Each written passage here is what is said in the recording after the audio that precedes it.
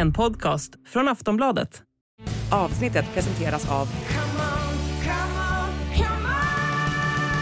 stödlinjen.se, åldersgräns 18 år. Det här är Efterlyst med Hasse Aro. Hon hatade ensamarbetet på nätterna och dagen före Lucia blev hennes mardröm verklighet. En inbrottstjuv mördade nattportjärn Christina Olofsson.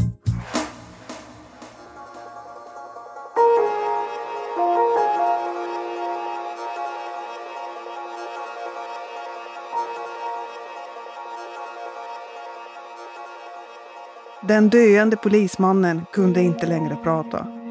Men han kunde skriva. Under sin sista tid i livet skrev Tommy Löfqvist ner sina tankar om det olösta mordet på Christina Olofsson. Lösningen på ett av Sveriges mest mytomspunna kalla fall kan finnas i hans anteckningsblock.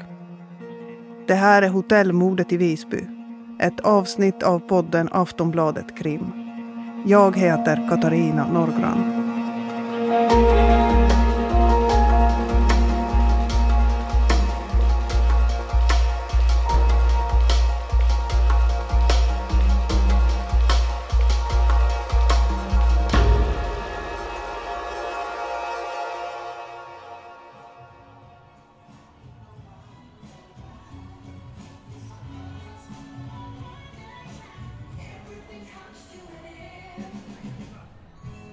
Vi befinner oss i Visby i juli 2023.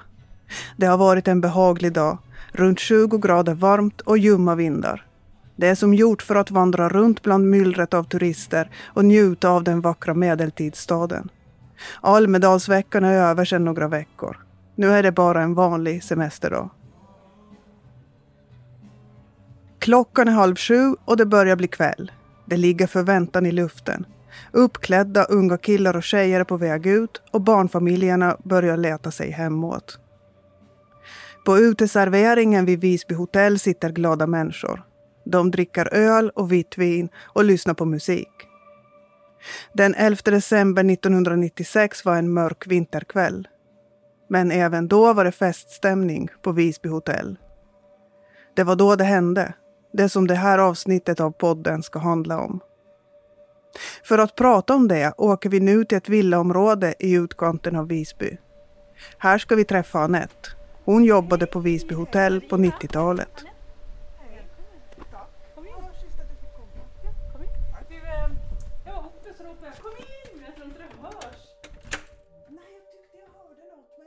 Annette berättar att hon trivdes väldigt bra som receptionist. Det var ett kul jobb och en bra gemenskap. Jo, jag trivdes bra. Vi var ett gäng tjejer som var i samma ålder och vi hade kul ihop. Jag var gravid precis 96 där, så då var jag inne i en liten annan fas än de andra tjejerna. Men vi hade väldigt roligt ihop och det var god kamratskap och bra stämning generellt på hotellet. Mycket unga människor. Det är Annettes dåvarande kollega Christina Olofsson som är huvudpersonen i det här avsnittet. 1996 var Christina 46 år gammal. Annette minns att hon hade en annorlunda roll och framtoning än de mycket yngre kollegorna. Hon var ju inte med oss till exempel när vi var ute och festade i Visby. Utan hon var ju mer, satt mer hemma, hade andra intressen än vad vi hade. Hon var ju mycket ute och reste bland annat. Hon var en bra kollega som var ordningsam och ordentlig och lärde upp. Hon fick ofta lära upp nya folk som kom och skulle bli nyanställda då. Fick hon ta hand om för att hon var en ordentlig medarbetare helt enkelt. Den här ordentligheten, den återkommer när Annette beskriver Christina. Ja, men hon var en korrekt person. Och det syntes liksom på hela hennes framtoning hur hon klädde sig, hur uniformen alltid var korrekt struken och välvårdad. Kort, grått hår och glasögon. Lite annorlunda mot oss andra kan jag säga. Men Annette beskriver också Christina som en rolig person med värme.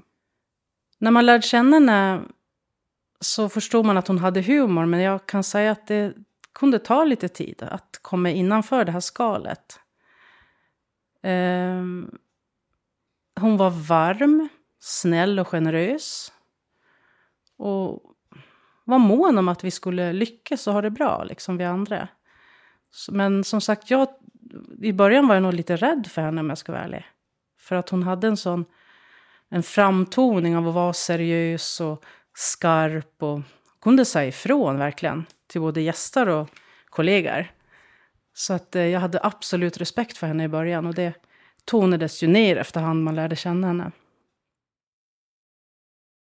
Den 11 december 1996 jobbade Anette i receptionen. Christina skulle komma och avlösa henne vid 11-tiden på kvällen.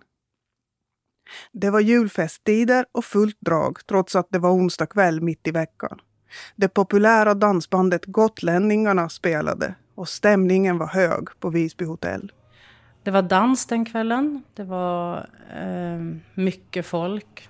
Många glada gotlänningar. Det var en personalfest där från posten, om inte jag minns fel. Så att det var verkligen en härlig stämning. Men det var inte alla som gillade stämningen på hotellet den här kvällen. Christina, hon hade svårt att jobba när det var fest på hotellet. Hon avskydde stök och fulla människor. För det hon ville ha kontroll. Det var jätteviktigt för henne att ha det. Och om det inte blev så, då trivdes hon inte. Och då blev hon ju kanske lite vresig och kort i tonen och så. Bland det värsta Christina visste var när upprymda festdeltagare ibland misstog receptionen för en bardisk och kom och försökte köpa öl av henne. Det var ett beteende hon inte tolererade. När Christina kom till jobbet höll hon och Anette en överlämning, precis som de alltid brukade göra. Men den här kvällen gick det fortare än vanligt. Christina verkade irriterad. Jag minns att jag tyckte att hon var lite kort i tonen och tänkte att det är ju för att det är dans. Det här tycker hon ju inte om. Det är ju som att komma rätt in i helvetet för henne faktiskt. Massor människor som var glada och tjoade och kimmade och dansade och var lite berusade och så. Sen gick Anette hem. Hon skulle jobba igen följande morgon. Då skulle ju hon och Christina träffas igen. Så det är det sista jag minns av Christina. Att vi sa hej då och vi ses 7:00, sa jag. Jag försöker komma in lite tidigare. Och då hade man då en överlämning. Och så skulle hon då köra nattens alla göromål. Och förbereda för mig dagen efter. Så det var planen. Men så blev det inte riktigt. Anette går hem. Hon sover några timmar. Och sen vaknar hon tidigt för att gå till jobbet. Då ringer hennes chef. Klockan är runt 6:30 på morgonen. Han är lite kryptisk. Men han förklarar att det har hänt något på hotellet. Det har hänt en olycka här i natt på hotellet. Så du får inte gå in personalingången när du kommer utan gå in huvudingången.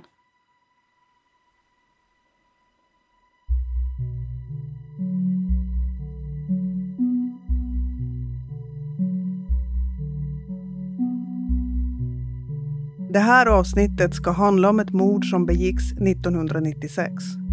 Ett mord som efter snart 30 år, efter otaliga arbetstimmar av polisen, efter mängder med tidningsartiklar och inslag i radio och tv, teorier, diskussioner och spekulationer, fortfarande är olöst. Idag är det ett kallt fall. Ett fall som polisen inte arbetar aktivt med, då man gör bedömningen att alla spår har blivit utredda så långt det är möjligt. Istället är det nu 2 privatpersoner som har åtagit sig att försöka ta reda på vad det var som hände.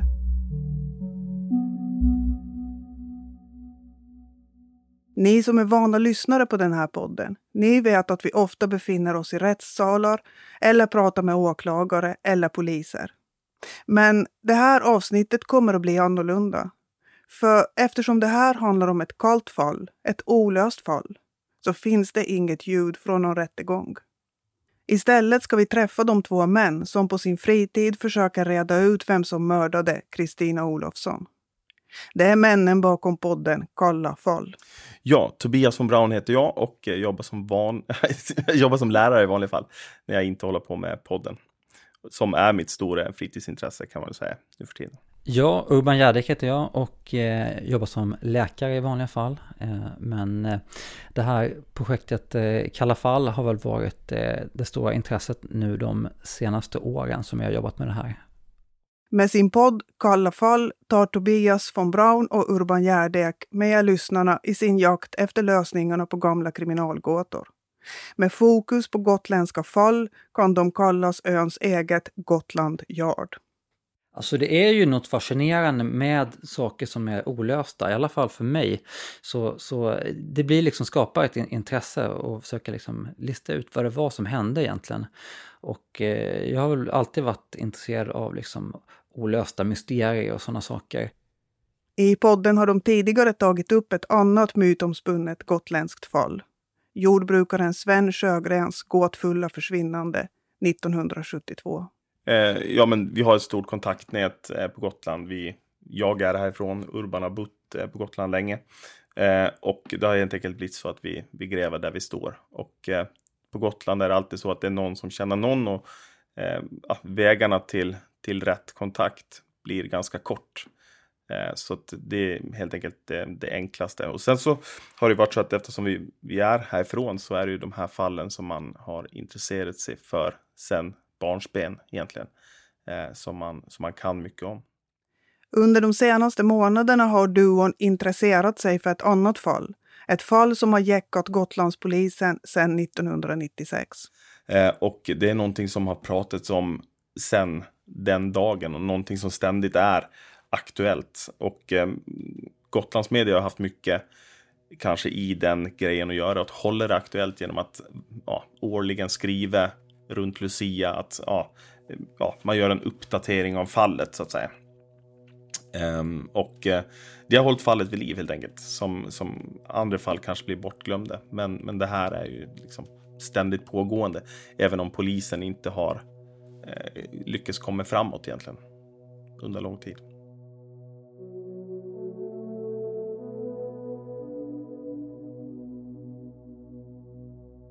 Fallet har gått i kriminalhistorien som Hotellmordet i Visby. Om några månader har det gått 27 år sedan den decembernatt då någon med onda avsikter tog sig in på Visby hotell. Vi backar bandet drygt 2,5 decennium till natten mellan den 11 och 12 december 1996. Annette, som vi pratade med i början av avsnittet, lämnar hotellet och Christina tar över ansvaret för receptionen. Det är stimmigt och många berusade gäster. Timmarna går och vid 2:30 på natten lämnar de sista festdeltagarna hotellet. Lugnet lägger sig. En halvtimme senare, vid 3:00 på natten, kommer en gäst till hotellet. Då står Christina på sin vanliga plats bakom receptionsdisken. Hon håller på med datorn och allt verkar vara som vanligt. Hotellgästen säger hej till Christina och går till hissen för att åka upp till sitt rum. Precis innan hissen kommer hör han ett ljud. Ett metalliskt ljud. Ett ljud som kan ha kommit från den korridor där något fruktansvärt snart ska hända. Men där och då tänker han inte så mycket på det där märkliga ljudet. Han åker upp och somnar i sin sköna hotellsäng. Följande morgon vaknar Gotland till en chock. Då vi ska börja med mordet på Visby hotell i natt. Ja, det är en kvinna i 45-årsåldern som hittades i morse mördad utanför ett kontorsutrymme på Visby hotell. Klockan är 5:15 på morgonen den 12 december när en servitör kommer till jobbet på Visby hotell. Han ska förbereda frukosten så att den är klar när stan och hotellgästerna snart ska vakna till liv. Han blir förvånad när Christina inte står på sin vanliga plats bakom receptionsdisken. Han börjar leta och i en korridor i hotellets kontorsdel hittar han sin arbetskamrat. Hon ligger framstupa och är livlös. Christina är död. Hon har blivit ihjälslagen med en bultsax som kom från hotellets eget verktygsförråd. En utredning om mord inleds omgående. Lokalradion rapporterar om polisens utredning. Vi har hört ett 45-tal gäster som bodde på hotellet under natten. Och sen har vi hört en del personer som har varit på restaurangen under gårkvällen och en bit in på natten. Spaningsledaren Gösta Svensson berättar att man kontrollerat alla som rest från ön under tiden efter mordet. Ja, det har vi gjort. Dels vid flygplatsen och dels vid färjan. Men hittills har vi inte fått fram någonting som tyder på vem som kan ligga bakom det här mordet. Inga framsteg görs under de första dagarna. I efterhand kan man konstatera att polisen troligen gjorde en del misstag de första timmarna och dagarna efter mordet. Tobias von Braun tror att det kan ha bidragit till att fallet fortfarande är olöst. Även om det var en period på Gotland där det begicks grova våldshandlingar och det finns andra mord, så ändå så var man inte speciellt van med det här. Så man visste inte egentligen hur man skulle göra och man famlade lite grann i blindo. Ett exempel är att man höll hotellet öppet till exempel. Och man släppte också iväg de som bodde här utan att gå igenom vad de hade i packningarna eller vilka människorna egentligen var. Så att de hade, om det var en hotellgäst till exempel, så hade de ju oerhört bra med tid på sig att göra sig av med mordvapen eller vad det nu kan ha varit, kläder. Trots att utredningen går trögt dyker det tidigt upp några spår som kommer att få betydelse för polisens hypotes. Det man kan säga är ju att man har ju en ganska klar bild av vad gärningspersonen eller kanske snarare gärningspersonerna tog sig in. Att man då tog sig in genom ett rum då, ett hotellrum där det för närvarande pågick renoveringsarbeten och rummets fönster var då täckt med plast. Där personen tagit sig in hittar polisen ett skoavtryck. Under utredningen lyckas polisen få fram vilken typ av sko det handlar om. En sko av modell Reebok X och Fit, storlek 43-44. Inne på hotellet hittar man fler skoavtryck från samma sko. Och hypotesen är alltså att de också kommer från samma person. Inte bara då i det här rummet utan även på fler ställen i hotellet och även i anslutning då till mordplatsen. Så man kan alltså koppla den här till mordplatsen, men man har inte lyckats koppla det till själva mordet, men man utgår från att den här skon har med det här brottet att göra. Tidigt i utredningen kommer också vittnesuppgifter som polisen tar på allvar. Det handlar om en man i en speciell jacka. Mannen i jackan som sågs utanför hotellet var en restaurangpersonal som på väg hem ser en person i en orange seglarjacka stå utanför hotellets varuintag. Den här personen försökte man få tag i via Efterlyst, men det var ingen som gav sig till känna, och då gjorde man helt enkelt tolkningen att den här personen då kanske eventuellt hade någonting med mordet att göra. Och man tänker sig då att man ifrån det här rummet 112 har gått ner och släppt in ytterligare gärningspersoner. En ytterligare detalj som polisen lägger vikt vid gäller ett ljud. Det är något som flera olika vittnen samstämmigt berättat om. Senare på natten så hör man då den här bilen som ska vara för de som känner igen sån, en Volvo-bil med trasigt avgasrör som kör snabbt genom Visby ut vid hamnen och sen upp tillbaka in i Visby. Den här bilen har alltså hörts av flera vittnen under natten. Och även tidigare i veckan.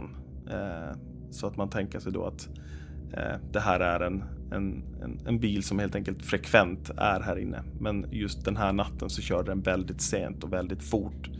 Vart bilen sen tar vägen, det har polisen inte lyckats ta reda på. Man vet ju inte vart den här bilen tar vägen. Utan den sista observationen görs ju när den körs ut då genom den här så kallade Skansport då, som är en port i Visby ringmur. Och sen efter det så är det ingen mer vittne som hör den. Och då finns det ju en teori då om att bilen ska ha försvunnit ner i ett underjordiskt garage då, som finns precis utanför där. Polisen verkar ha jobbat mycket efter det här spåret. Men enligt Urban finns det idag tveksamheter kring om den här teorin verkligen stämmer. Idag är de väl inte helt säkra på att det verkligen har gått till så, utan det kan också vara så att det helt enkelt blev ett öppnare blir öppnare ljudbilder när man kommer utanför ringmuren och folk kanske inte lade märke till det här motljudet på samma sätt som när man kör genom de här gränderna då. De här spåren är centrala för polisen i början av utredningen. Återkommande är att man försöker ta hjälp av allmänheten för att få in tips. I januari 1997, drygt en månad efter mordet, tas fallet upp av tv-programmet Efterlyst. Men som vi tidigare berättat så träder ingen fram. Varken någon som säger sig vara mannen i den orangea jackan eller någon som har kört en högljudd bil. Ett år senare, 1998, går polisen åter ut i media och ber allmänheten om hjälp. Nu handlar det om skorna som lämnat spår på hotellet. God morgon. Polisen på Gotland och Rikskriminalen tror nu att ett par gymnastikskor ska kunna lösa mordet på Visby hotell för 1,5 år sedan. Och nu vill polisen ha uppgifter om just den här speciella svarta modellen av märket Reebok som kan ha en viktig roll i mordutredningen. De här skorna är vi väldigt intresserade av och få reda på och få uppgifter kring om någon kan ha haft dem vid den här tiden, vid tiden för mordet på Visby hotell. Men inte heller den här efterlysningen ger något resultat. Trots månader av utredning går Kristinas mördare fortfarande fri. Vi ska återkomma till utredningen snart. Men först ska vi backa bandet en bit igen och ta oss tillbaka till morgonen efter mordet. Anette, som vi pratade med i början av avsnittet, hon blev alltså väckt tidigt på morgonen av sin chef. Han sa att det hade skett en olycka på hotellet. Sen följer en mycket märklig morgon. Anette får skjuts till hotellet. Receptionen var ju avstängd, jag fick inte gå in där. Utan där håller ju polisens tekniker på och jobba. Så vi arrangerar snabbt bara ett bord och en stol så att jag kan checka ut våra avresande hotellgäster då. Så satt jag och skrev deras kortnummer för hand, kommer jag ihåg. Vi hade ju ingen maskin eller teknik eller så. Anette checkar ut person efter person samtidigt som polisen förhör gästerna som lämnar. Och jag minns att vi hade mycket holländare på hotellet och att jag fick sitta och översätta. För det fanns väl någon polis där som sa nej det här måste vi ta på engelska, kan du hjälpa till? Och så gjorde jag det. Så jag var otroligt upptagen av det här och såg ju verkligen att jag hade en uppgift att sköta. Inne i receptionen ringer telefonen hela tiden. Men eftersom platsen är avspärrad kan ingen gå in och svara. Efter några timmars arbete får Anette ta en paus. Hon går ut och sätter sig i personalrummet. Och så säger jag till någon där inne, jag minns inte, en kollega i alla fall. Men gud, hur är det med henne? Och jag blir ju mött med en blick som, ja men herregud. Och så säger den här personen i alla fall, har du inte fattat det? Likbilen har varit här och hämtat henne. Och då fick jag reda på att hon var död. Efter beskedet går Anette ut igen och fortsätter jobbet med att checka ut gästerna. Telefonen fortsätter ringa och till slut bestämmer en polis att nu måste de börja svara. Det blir Anettes jobb att sköta telefonen och koppla in samtalen till hotellchefen. Och då minns jag att Kristinas en släkting ringer och bara skriker. Är det Kristina? Svar med människa liksom. Och jag sa bara, jag kan inte säga någonting, jag ska bara koppla det vidare. Ja, det var många samtal där som var hemska, verkligen. Då gick det upp för mig att det här var ju... Ja, då började jag väl förstå att det var fruktansvärd händelse som hade skett där. Under eftermiddagen kommer fler kollegor in. Några bryter ihop, men Anette stålsätter sig för att kunna fortsätta arbeta. Sen går dagarna, veckorna och månaderna. Anette och hennes kollegor gör upp en plan. Jo, vi var ju, som jag sa så var vi i kollegiet så var vi ju ett tajt gäng då i samma ålder och hade väldigt roligt ihop. Och nu fick vi ju en väldigt sorglig sak som förenade oss. Och jag minns att vi sa, när det här är över då ska vi träffas. När vi vet, när de har löst det här då ska vi träffas och ha en fest för Kristina eller i hennes ära i alla fall. Så där pratade vi. Vi trodde ju kanske att det skulle inte ta så här lång tid då. Och när jag träffar de här goda kollegorna på stan, man nickar till varann och vi kramas och skratta och alltid så tar vi upp det här. Ja, vi har fortfarande inte haft den här återträffen eller festen som vi skulle ha. Så är det ju. Visst är det det är sorgligt och kan jag bli väldigt frustrerad och irriterad att inte vi kan få ett svar för hennes skull om inte annat.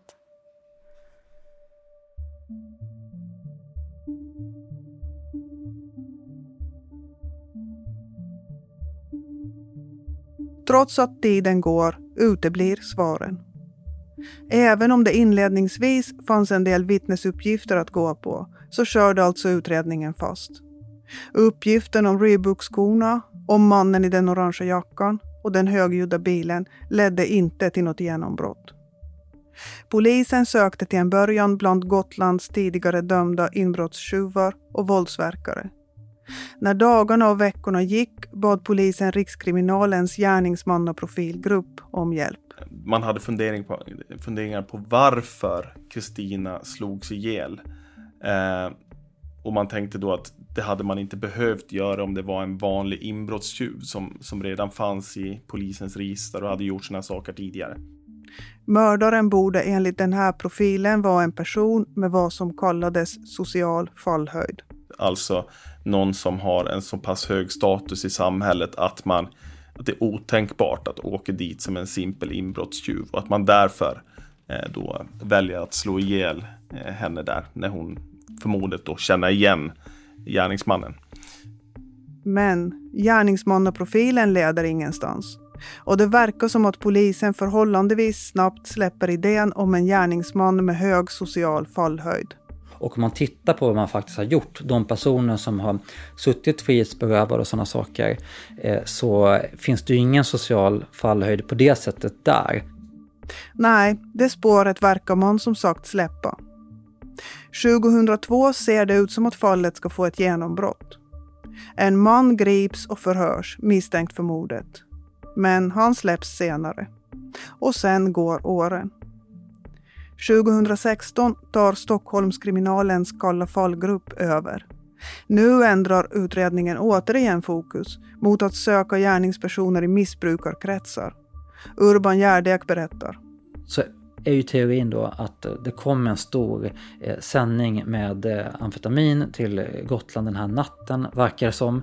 Och att alla då personer med väldigt många då personer med missbruksproblematik var liksom på fötterna, och att det här då har med det att göra. Och även brottets, hur det har utförts, det talar också för att det skulle kunna vara missbruksrelaterat. Så det är det spåret som man har jobbat med de senaste åren. När Urban Järdek och Tobias von Braun börjar titta på fallet har det alltså gått 7 år sedan kalla fallgruppen i Stockholm tog över. Urban och Tobias hittar ett spår som hittills verkar vara outforskat.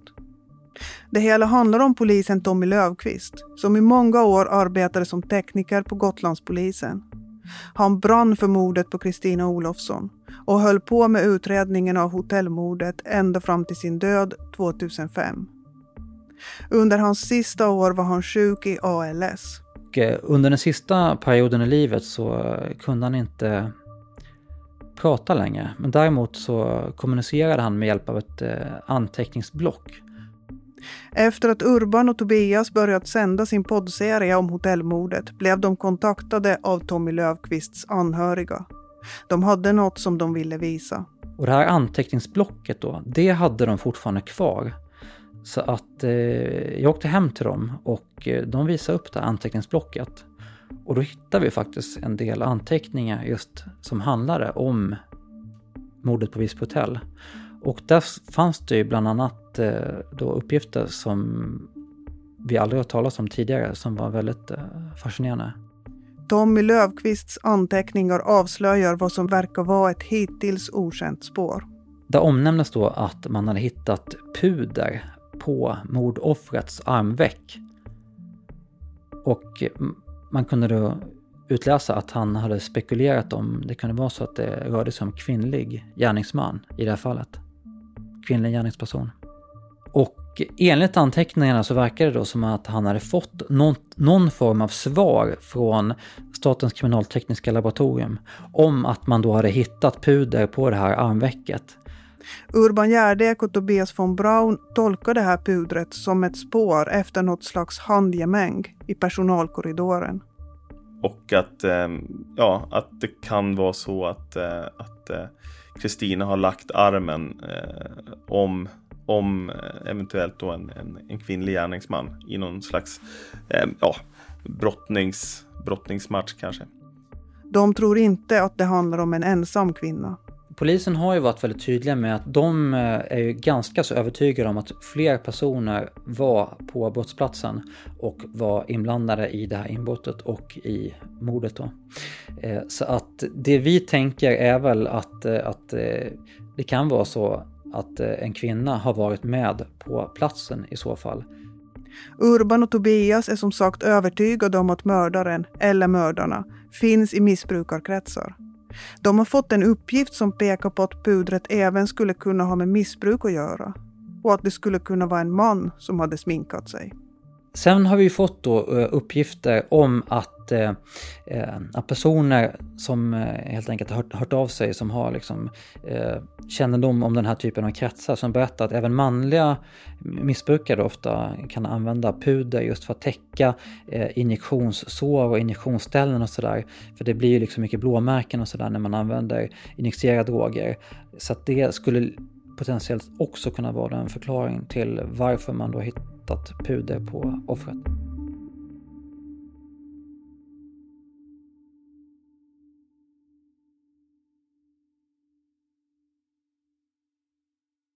Från kriminella till en person med så kallad hög social fallhöjd till missbrukarkretsar.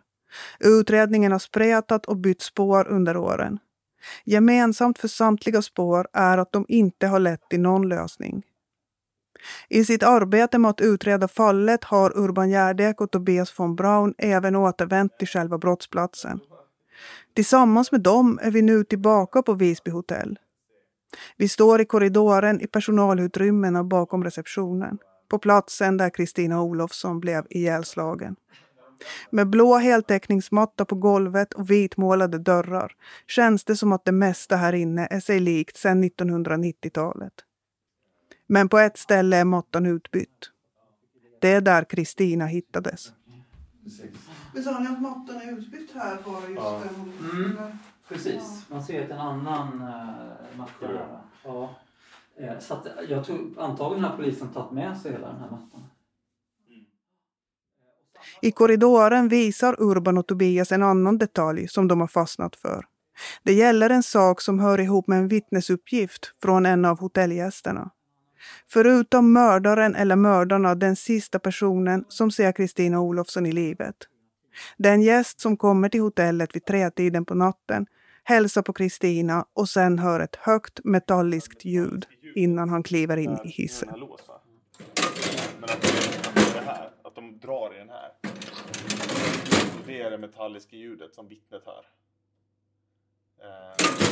De kanske att man försöker dra ut den. Man har tänkt, kollat liksom. Ljudet kommer från hotellets gamla bankbox. Det är en metalllåda som sitter fast i väggen med ett fack där personalen la in sedlarna. Sedlarna var sedan i säkert förvar inne i boxen tills de kunde transporteras till banken. Urban Järdek och Tobias von Braun tror att det var ljudet från bankboxen som vittnet vid hissen hörde. Att det var någon som tagit sig in på hotellet och letade efter pengar. Och att Christina blev ihjälslagen när hon konfronterade tjuvarna. Det mesta talar ju för att hon gick den här vägen. Ja, det känns ju så. Det finns ju ett alternativt scenario som vi har tagit upp lite grann. Hon skulle kommit in den andra vägen och sen så skulle liksom hon då ha sett att det var folk här och då att hon har tagit bultsaxen och kommit den vägen. Men det kan man ju säga, det är inte huvudscenariot utan det mest rimliga är att han har kommit den här vägen genom de här glasdörrarna då. Pengarna i bankboxen gick inte att komma åt. Men den eller de som mördade Christina fick ändå med sig pengar från hotellet. Man vet inte exakt hur mycket pengar det var. Det har ju nämnts olika summor. Men ett par tusen kronor, 5-6 tusen sådär, är väl den summa som jag har fått. Men jag tror inte att de visste egentligen hur mycket pengar det var. Så hon blev dödad för några tusen? Ja.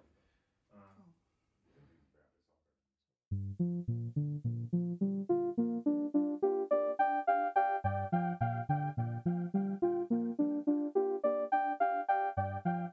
ni hör så är det här ett snårigt fall. Det finns flera olika trådar att dra i, men någon röd tråd är svår att hitta.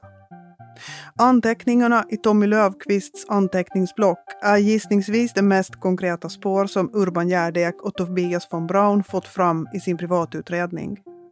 Efter att de nya uppgifterna kommit fram ska åklagaren Susanne Wilborg och polisens kalla fallgrupp i Stockholm under hösten ha ett möte. Då ska de diskutera hur utredningen av hotellmordet ska gå vidare. Anteckningsblocket är inte det enda potentiella spåret som skulle kunna leda utredningen framåt. Från brottsplatsen på Visby hotell har polisen säkrat 2 DNA-spår. Det ena DNA är partiellt. Det är för ofullständigt för att med dagens teknik kunna användas för att identifiera en person.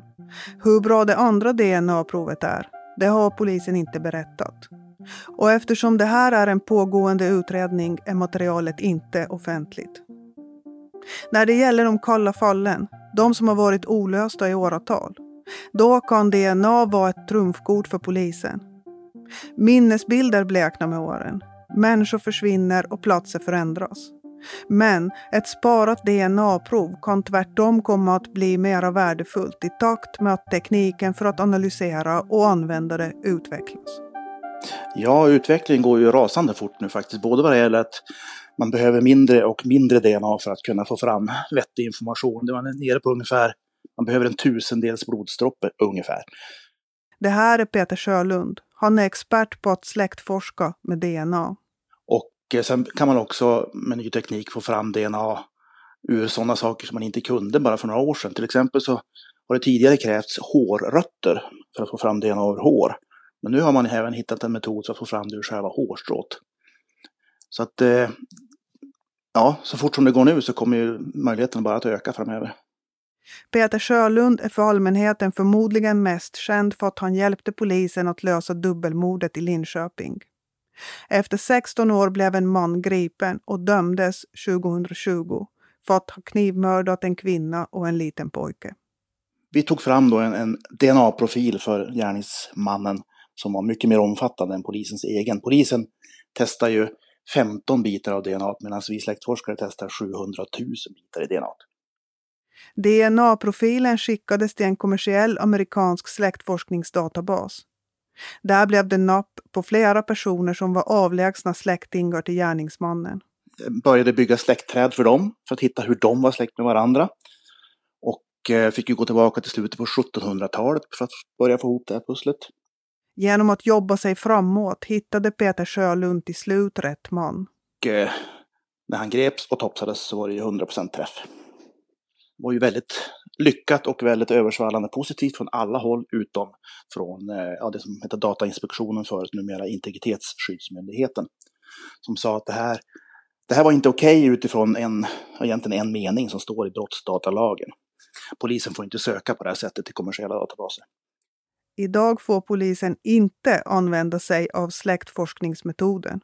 Polisen får bara jämföra DNA-profiler med sina egna databaser, som är mycket mer begränsade. Men efter en utredning ser det nu ut som att lagen kommer att ändras. Jag har hört från Gunnar Strömmer att han tror att januari 2025 kan de här nya reglerna träda i kraft. Det är jättebra att man är positiv till metoden, men samtidigt är det ju tar väldigt lång tid. Jag vet att polisen i början ville lyfta ut just det här med DNA-släktforskningen, för det är ju som sagt bara en mening i en lagstiftning som sätter stopp. Då kunde man ha gjort en snabb utredning på bara den biten, men nu bakar man ihop det här med ansiktsigenkänning och alla möjliga olika metoder. Så att jag har ju träffat många anhöriga i andra kalla fall som hade börjat fått ett hopp efter Linköping, och nu har det ju gått, det kommer att ha gått 4 år nästan från att jag löste Linköping till lagen är ändrad. Peter Sjölund är övertygad om att många kalla fall kommer att kunna klaras upp när och om polisen får börja använda släktforskning. Ja, det blir lite gissning, för det måste ju vara rätt förutsättningar. Det är ju ingen magisk metod som löser alla fall, men det måste ju dels finnas ett bra DNA-spår från brottsplatsen, och det har man ju inte alltid. När det är skjutningar så är det svårare med DNA till exempel. Och sen måste gärningspersonen ha sina rötter någonstans där det går att släktforska. Det innebär att det måste ju liksom, och folk där måste ha DNA-testat sig. Så Norden är perfekt. Här är det jättebra kyrkobokföring och det är många som har DNA-testat sig. Medan man i Sydeuropa inte är så många som testar sig och det är svårare med kyrkböcker och annat. Men finns förutsättningarna att ha ett bra DNA och personen har rötterna någonstans där det har bra förutsättningar att släktforska, då skulle jag kunna tänka mig att man borde kunna lösa 5-10% av alla kalla fall, och i Sverige har vi ju drygt 700 kalla fall idag. Så 30, 40, 50, 60 någonstans fall. Så det är många anhöriga som skulle glädjas över det. Ofta kanske gärningsmannen är död eller så, men att få ett avslut är ju väldigt viktigt. Peter Sjölund menar att de gärningsmän som klarat sig undan rättvisan i många år ska vara medvetna om att deras dagar i frihet snart kan vara över. Nej, man ska vara ganska orolig. Dels för att, som sagt, att tekniken går framåt. Polisen kan hitta DNA på allt mindre mängder. Och dessutom är det ju, när vi pratar Linköping, då var det ju bara jag. Nu är vi ganska många DNA-släktforskare i Sverige. Inte bara mitt team, det finns andra också. Så att det finns många som kan jobba med det här. Och det gör ju att får polisen bara börja så kan vi ta oss an ganska många fall. Huruvida det DNA som hittades vid hotellmordet kan leda till en lösning, det vill Peter inte svara på. Ja, det är svårt att veta. Jag vet ju inte de tekniska detaljerna, hur mycket man har eller vad man har för någonting. Men vi kan ju ta Malin-mordet i Husum här i norra Ångermanland. Där hittade man ju i och för sig lite DNA-sperma på henne redan på 90-talet när hon blev mördad. Men nu med ny teknik så har man ju kunnat fått ut DNA ur sperman, och då kunde man ju döma en gärningsman. Och det är drygt 20 år, men de 20 åren skulle jag säga är reducerade till 2-3 år. Så att tekniken går så otroligt snabbt. Jag hoppas ju att man kan få fram även på det där spåret.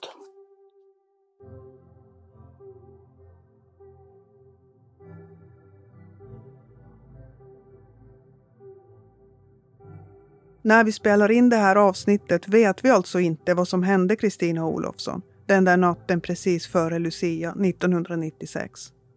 Om mordet kommer att förbli ett kallt fall, det återstår att se. Som ni märkt i avsnittet har det florerat flera olika teorier kring mordet.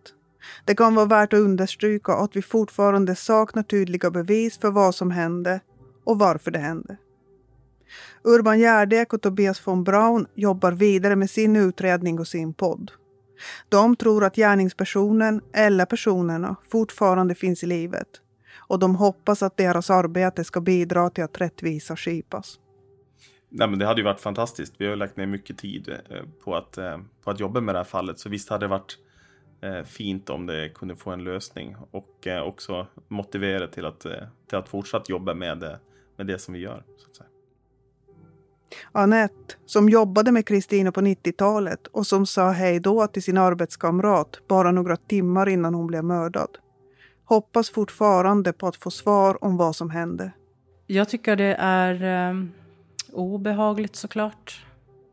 Att någon vet. Man skulle verkligen vilja veta vad det var som hände och varför man var tvungen att göra det så.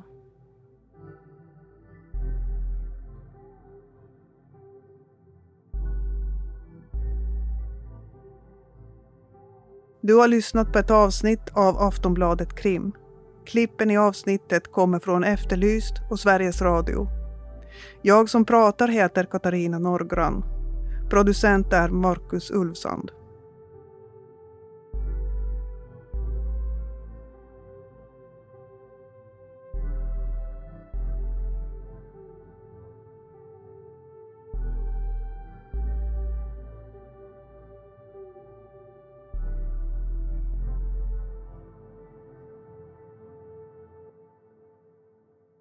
Du har lyssnat på en podcast från Aftonbladet. Ansvarig utgivare är Lena K. Samuelsson.